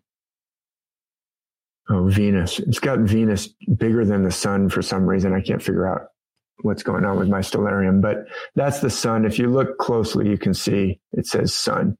So what we're watching is the sun, and I've got to leave the other planets because if I make the other planets disappear, the sun will also disappear off of the screen. So let's just get rid of those labels and keep your eye on the sun, which is that one, and watch it go through real quick. As we go through, what's happening is throughout the year, each day at noon, the sun is slowly moving through a different background of stars, a different constellation. And the background stars that the sun moves through are the zodiac signs. It's moving along the ecliptic. Boom. There we are in December 13th. It's crossing. You see what it's crossing right here? Yeah. The leg of Ophiuchus. So the ecliptic path, the path of the sun, the path along which eclipses happen, does cross Ophiuchus. So Ophiuchus has a claim to being in the zodiac, but Ophiuchus is left out. So one foot in, 1 foot out. Classic liminal space. Liminal figure, a threshold figure. Oops, I moved the time. Let's get back to noon. That's 12 o'clock. And apologies for daylight savings time. It sucks. We should get rid of it. But look at the sun. You see, as we move through the year, now it's in Sagittarius. Now it's in Capricorn. It's moving higher above the horizon during the summer months of the northern hemisphere. This would be opposite for the southern hemisphere. We're in the northern right now, but you can see it moving through the background stars. This is really all I wanted to show, is that it's going through all the zodiac background constellations as well as Ophiuchus. So now it's in Gemini. Now it's in Cancer. Now it's coming up on Leo. We'll just get it up to Ophiuchus one more time so everyone can hopefully see what I'm talking about. It's going through Leo. It's going through Virgo. It's coming up to Libra that we saw in the diagram. There's Libra right there. It's coming up to the multiple heads of Scorpio. So Scorpio often plays a serpent with multiple heads. Think of the Hydra that Hercules has to fight. Now it's going through Ophiuchus again. So, and it is kind of fun to sometimes remove the horizon. You can see all the way down as if the earth was a crystal ball and didn't get in the way. You could see all the way down to the southern celestial pole down there. It's kind of interesting that point of intersection hits so perfectly on the 13th day of the 12th month. 12 and 13. That question, is it 12? Is it 13? Fascinating. Esoteric calendar. Good observation. Right. And then I think it's interesting too that it hits the knee like that. And, the beginning of Capricorn, which is not too far away from that, it corresponds with the knee. Capricorn corresponds with the knees. So that's kind of curious too. It is very interesting. And actually, if you look closely at Ophiuchus, 1 foot is in the Milky Way and 1 foot is not. Let me show it here. Can you see it on the screen? 1 foot is on the land, 1 foot is in the sea. And you can see that in Revelation chapter 10, where one of the angels is described as having 1 foot on the land, 1 foot in the sea. Can you see it on the picture? Totally. And also, let me riff one more time on Mario's observation of Ophiuchus as Hermes. Like I said, Hermes sometimes seems to be Aquarius, but I do see a connection between Aquarius and Ophiuchus sometimes. Ophiuchus, if you've read Star Myths Volume 4, and I know you have, Chance, which is about Norse myths, there's a Norse god who is the herald of the gods, just like Mercury or Hermes is the herald or messenger of the gods. who's the Norse god who's the herald of the gods? Heimdall. That would be Heimdall. Now, Heimdall carries a huge trumpet or horn, the Yallar horn, and it wraps around his body. Can you see how the serpent of Ophiuchus could look like the Yallar horn of Heimdall? And you remember me bringing up Ham, son of Noah, which means black. And what's the first syllable of Heimdall? Ham. Very interesting. Let's just for argument's sake, if you can see. In the funny thing is, in the Marvel movies that have Thor in them, they made Heimdall a black guy, and all the rest of the Asgardians are white. That is true. Heimdall. There's a really cool old picture of Heimdall. I'm not going to find it in time, obviously, on this Wikipedia, where it shows his horn really wrapped around his body in a very Ophiuchian way. The artist. Doesn't he also like guard or manage the Rainbow Bridge? Rainbow Bridge. He's right next to the Milky Way. He's the liminal figure between Asgard and Midgard, which is Earth. I'm not finding the really nice one where it's wrapped around him, but it's wrapped. Trust me, it's wrapped around him just like in the sky. And Heimdall is the child of either 8 or 9 mothers. I forget which. And so I'll give you one more bit of esoteric celestial. There's an old song that says Father Abraham had 7 sons. 7 sons had Father Abraham. Sometimes descended from a constellation will be right below it. So Ophiuchus figures will often be descended from Hercules figures. Okay. But sometimes they'll arise from. So Heimdall has 8 or 9 mothers. Remember how I said Scorpio has 8 or 9 heads, or sometimes 10 heads? The dragon in Revelation has, I think 7. 7 heads and 10 crowns, or 7 heads and 10 horns. But anyway, the dragon in Revelation is definitely Scorpio. Heimdall has 8 or 9 mothers. That's because he's rising up out of Scorpio. Okay. Let me just zip through a few more. Now that we've gone to Stellarium. I think it actually is a good point for me to bring up, because you just had that image of the gate up again, and this is the god of gates. There's some philology that I think you'll find fascinating here, that all these figures, they hold a staff or a pole, right? Well, what's that phonetic is of the pole, P to L, pole? The word gate or door in Greek is pool, like P-U-L-E, pula. In Hindi, it's pola. What do they call, what's the epithet, the first word that comes to mind before Minerva or Athena? Palace. Palace. So the word palace is said to refer to wisdom. And of course, the Ophiuchus figures refer to wisdom. But when we say Pallas Athena or Pallas Minerva, we're also saying the gate of Minerva, the gate of Athena. And you make a great case for Athena being Ophiuchus. She's got the aegis. The aegis has the fringe of serpents around the bottom of it, which is the snake legs. And she's holding a spear or a pole. The crested helm is another symbol. There's a lot there. We'll show Athena or Minerva in a moment. So what I think is going on, let me just explain why wisdom gods or goddesses are associated with Ophiuchus. I believe what is happening is it's describing what's going on in our inner landscape. And does that also correspond to a spirit landscape where there are actual, pleroma or gods or invisible realm?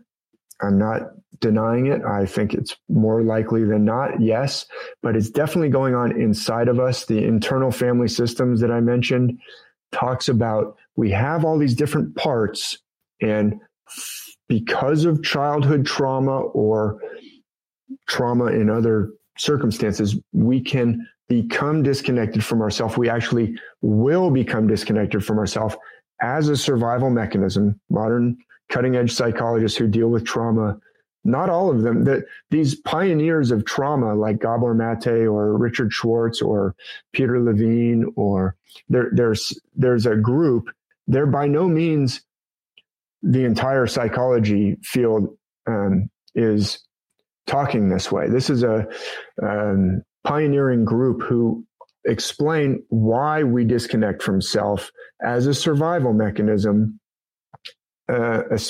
especially as an infant or a young child who depends on your parents. You will suppress yourself if the other parts of you believe that they need to survive.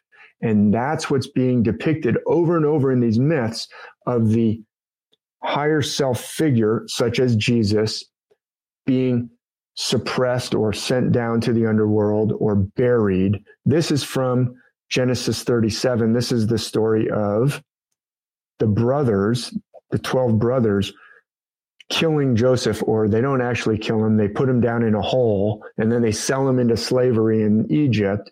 But eventually he comes back because higher self can be suppressed, can be, no matter what happens to it, it can come back. Jesus is, speared in the side and crown of thorns, comes back. He's a higher self figure, an Ophiuchus figure. Inanna, the goddess of Sumer, she goes down to the underworld. She's hung up on a hook for 3 days. Another Ophiuchus figure. That flail could also be a hook. The serpent's tail could be a hook. She comes back because what they're showing is that no matter what your higher self has gone through, you actually still have access to it. It's indestructible. It's divine. It's connected to the divine. So Joseph, in this painting by Tissot, he was a very famous 1800s painter. He's showing Joseph telling his dreams. Oh, he's connected to dreams. He's able to interpret dreams. He's able to hear the voice of the divine and interpret it properly. That's what our higher self is able to do. But the brothers are like, let's kill him. I'm sick of this guy. We do it without even knowing that it happened. And then we forget that it happened because it's a defense mechanism.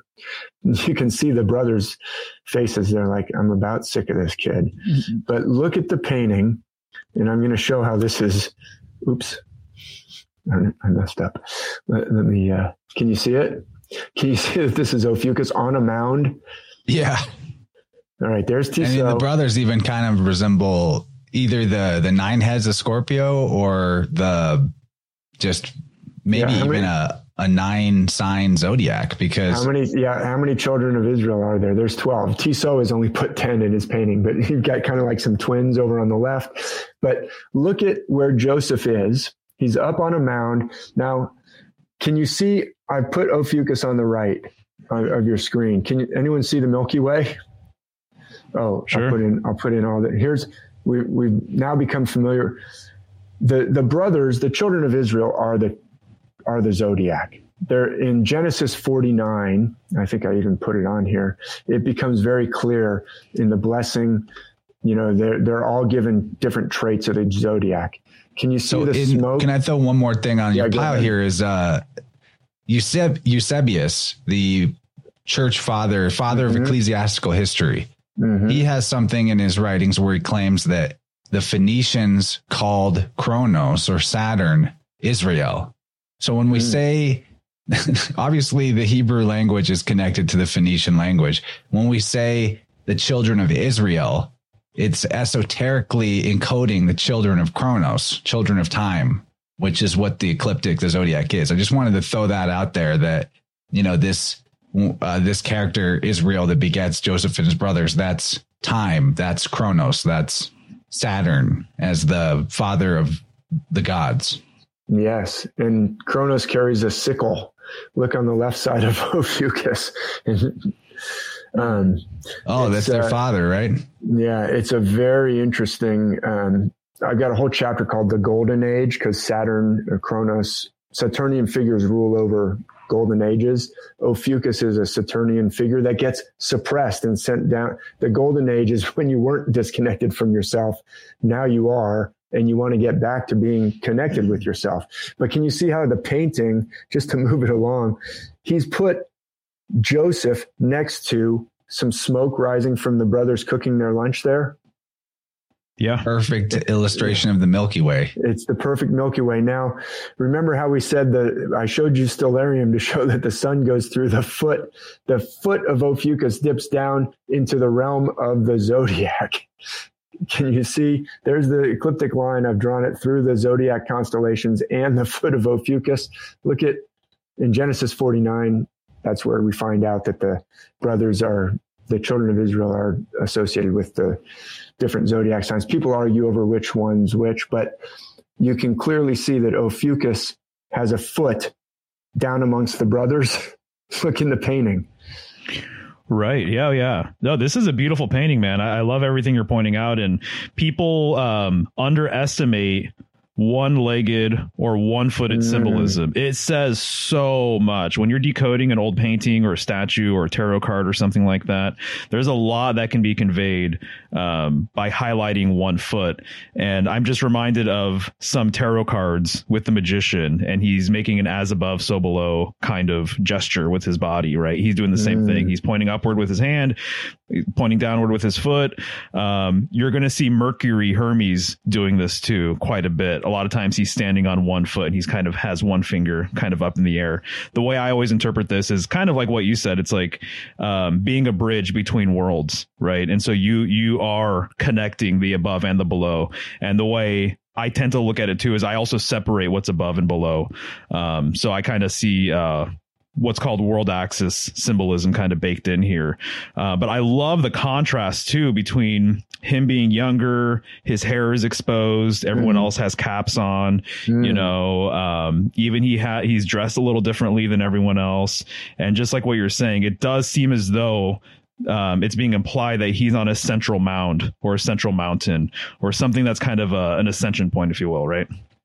Really great analysis. These paintings, and it goes back to paintings, you know, from the 1300s, the 1400s, but also ancient artwork that's on the sides of temples in Egypt or India. The celestial symbolism is just astonishing once you see it. And yes, that as above, so below, or the connecting the two realms, it's really clear when you spell it out and look at this picture. And often that upraised hand will have like a thumb and two fingers. And if you look at the serpent head, there's three little stars that create the serpent head. If we were to zoom in on the stars of the serpent head of Ophiuchus, they're not evenly spaced. It's like the thumb is on the left or closest to the body, and then there's like two fingers. And you'll see Jesus do that same kind of upraised symbolism. So what I believe is being depicted, they're not just doing this for fun. They're saying, this happened to you. You suppressed your higher self, your connection to the divine, your connection to the heavens. I love what you pointed out, Mario. They've all got caps on their heads that cover up their top lotus chakra or the infinite chakra. I guess we could argue maybe that one guy doesn't on the left of the smoke, but definitely it's like he's connected to the heavens. They're connected to the earth. This artist is depicting it, but he's also incorporating all this celestial imagery. You could just do this over and over and yet I've been talking about this. I've tried to send it to university art departments. They just ignore it. The self has all these, these are words that Richard Schwartz talks about, the characteristics of self: calm, confidence, compassion, connectedness, curiosity. Those are the traits that self exhibits innately in everybody. But when these different parts take over for defensive reasons, we act in ways that are unwelcome. They're doing it for defensive reasons because they're trying to hide trauma. And that's what I believe these myths are showing. And they're saying the solution is to get back in touch with that buried self. You don't even know you have it because the parts that have buried the self have done such a effective cover up. They're like, what self buried under the subconscious memories? I don't see any self around here, officer. We didn't do away with the self, but the myths are pointing us to getting reconnected with self, as that is how you start to exhibit all those characteristics. It's not by trying to imitate Jesus. That's why I have the chapter called "What Would Ophiuchus Do?" There's Ophiuchus above the zodiac. And that's why wisdom figures, the divine wisdom comes from, you've already got it. If you can get back in touch with self, the more we can get those parts to acknowledge self and then allow self to lead them again. They lost trust in self and buried it, just like the brothers.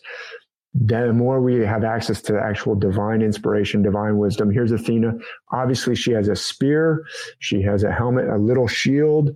She is definitely an Ophiuchus figure, as Chance was giving some examples. She springs out of the head of Zeus. We've already seen that Zeus is the constellation Hercules, and boom, out comes Athena, full grown. She's David. To add to what you're saying though about those defensive aspects that come in that cut us off from higher self, I think it's interesting now that we're looking at Athena again, that epithet Pallas, meaning what wisdom, but also sharing roots with words in all kinds of languages referring to gates. So like polis, that's the city. Yeah. And why is it a polis? It's because what defines it as a city is it's got a gate, it's got walls, it's guarded.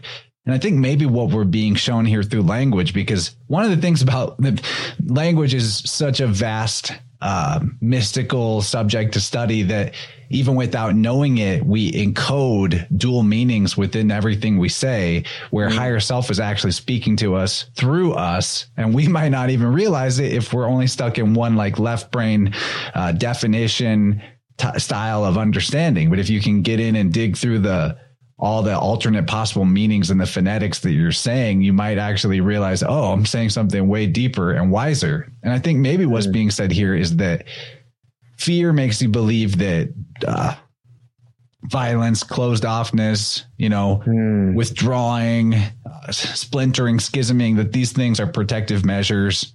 But wisdom itself is all the protection you need once you're truly in tune with higher self.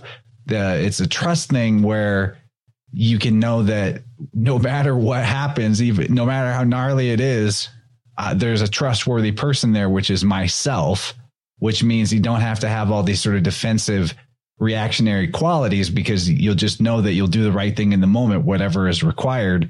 And so wisdom is like your defense. Wisdom is your pole, your spear. It's your weapon and it's your shield. And all it's of your that. Open gate. I love it. It's really beautiful how you're pulling out the esoteric meaning of the gate. It's like you're open things divine wisdom can express without you even knowing it. As you're pointing out in these words, the place of Athena in Athens is called the Acropolis, right? If I'm not mistaken, the Parthenon dedicated to Athena is on the Acropolis, which has that same root that you keep bringing us back to. And it's a portal. It's an opening for divine wisdom. I mean, I can cite instances in my life where things have been happening before I even knew that I couldn't have been making them happen. It's like the divine, these things can happen without, if, like you're saying, the openness is an important aspect of this divine connection, to let it come through. Right. Acro means high. So the Acropolis is like the high city, which is, that's what Athena is. She's the one that's higher up above the rest. In the high gate. She's a high gate. Look at Ophiuchus. And so wisdom figures are associated with Ophiuchus, as is Solomon. He's in between two pillars. This is by Raphael, actually, the famous Judgment of Solomon. Oh yeah, the two pillars thing, by the way, pillar, it's the same phonetic as palace and pole. But we maybe should make sure that is understood, why that symbolism, or like the two clefts of like the cleft of rock symbol, like how that fits into the Ophiuchus asterism. Yeah, well, I don't have Ophiuchus on the picture with Solomon, but suffice it to say, there is no doubt in my mind that Solomon is Ophiuchus, and he's the son of David, who's associated with Hercules, and has a harp right next to him, the lyre of Lyra the lyre.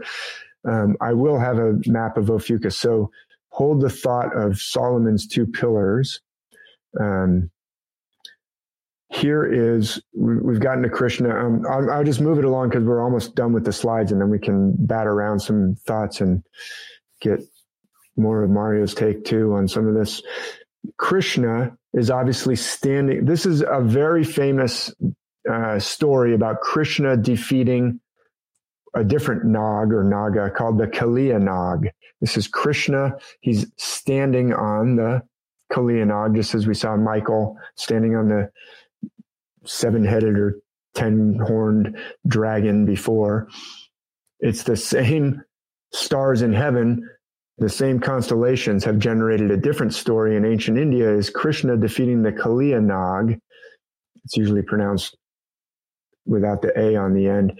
This one is not as high resolution, and also the snake doesn't have multiple heads. Usually he does have 5 or 7 heads in the depictions, but the reason I show this one is I like the flute depiction. Krishna is almost always depicted with this flute off to one side. Can you see how he's Ophiuchus? First of all, he's standing on a multi-headed serpent. That's Scorpio.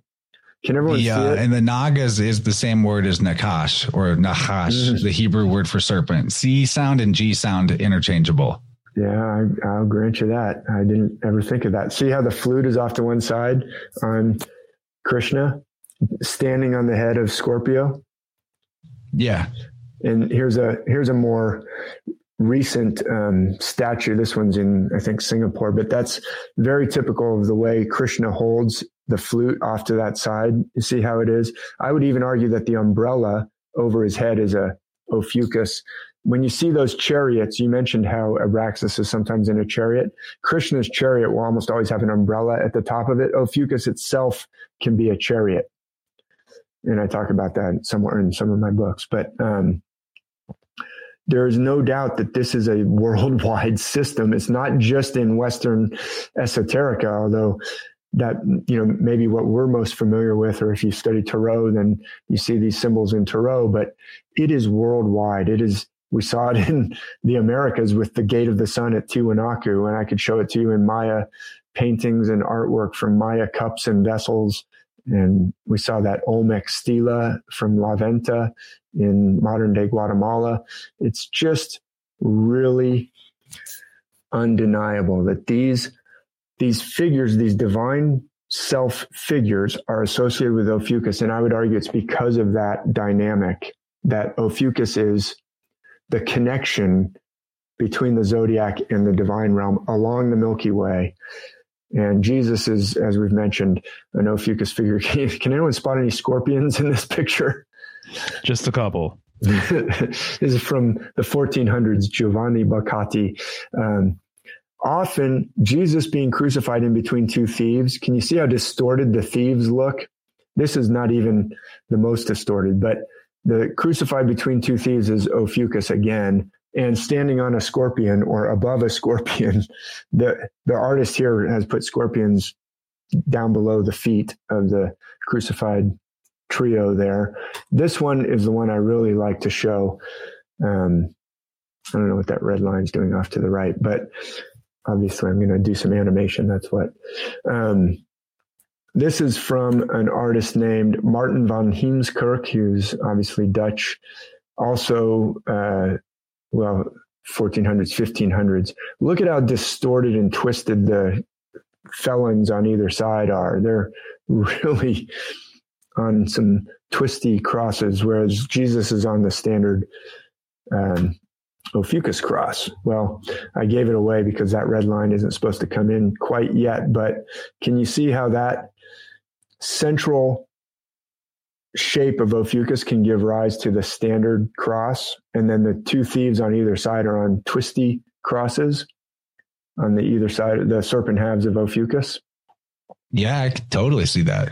And so the 12 disciples, it's the same pattern as Joseph being sent down or betrayed by his 12 brothers or the children of Israel.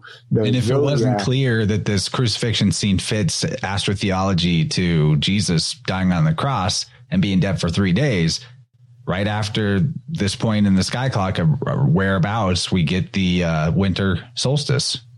That's right, the turning point. And also, I want to point out that we don't have obvious scorpions all over the place, but there is a figure. If you look straight down from the cross, there's the skull, the place of the skull. But you can see a guy kind of on his stomach. He's naked, and he's actually in the shape of Scorpio. I've argued that guy is in a Scorpio position down there.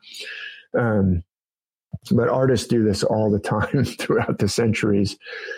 What I'm saying is, I believe that this system is depicting this internal drama.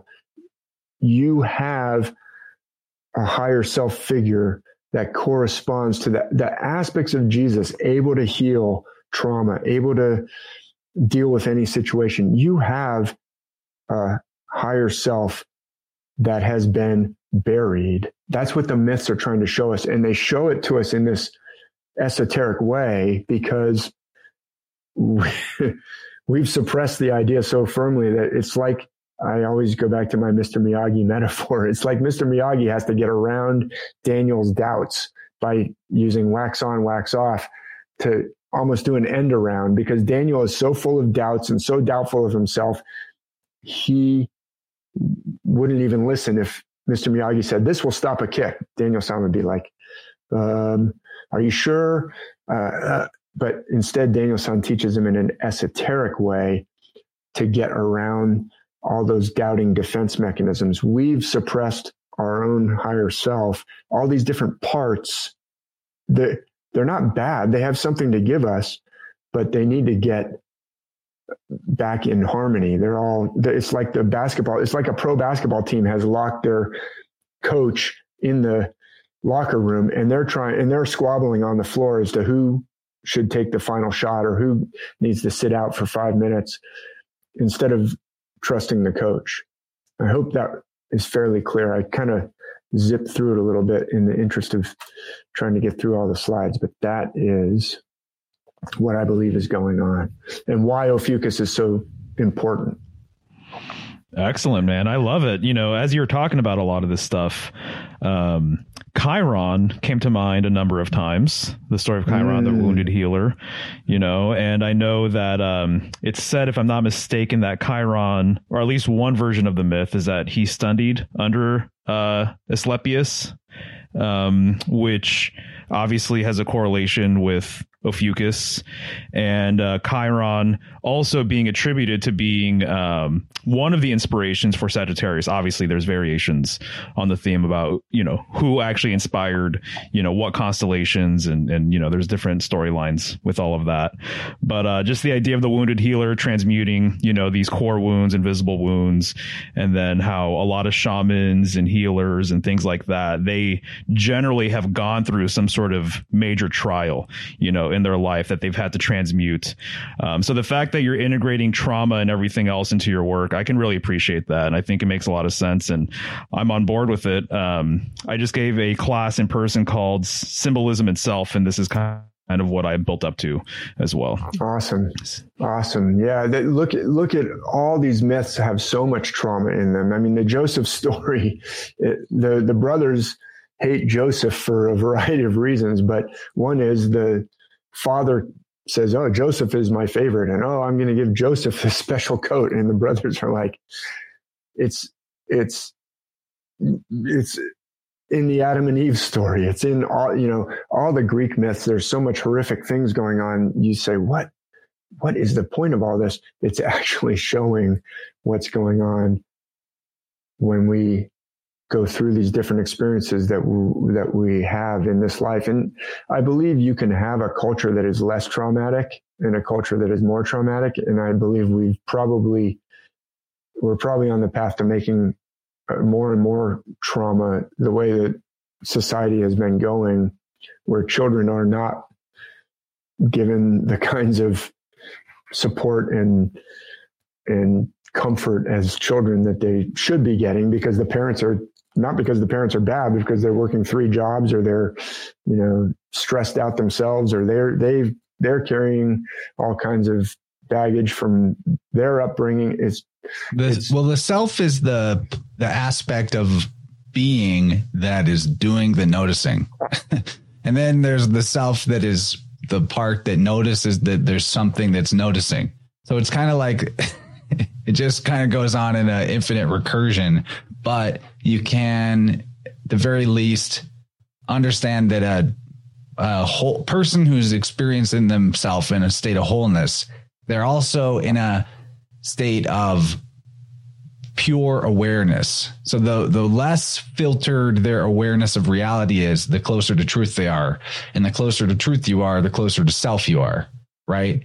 And one of the things that goes on in this culture is that awareness and attention is constantly being attacked.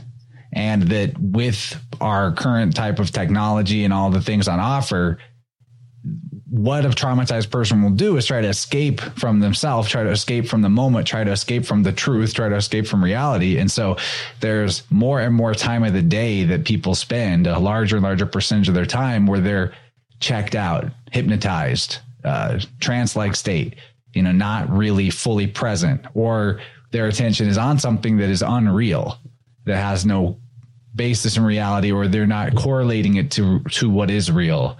They're in the Baudrillard sense, the hyper reality.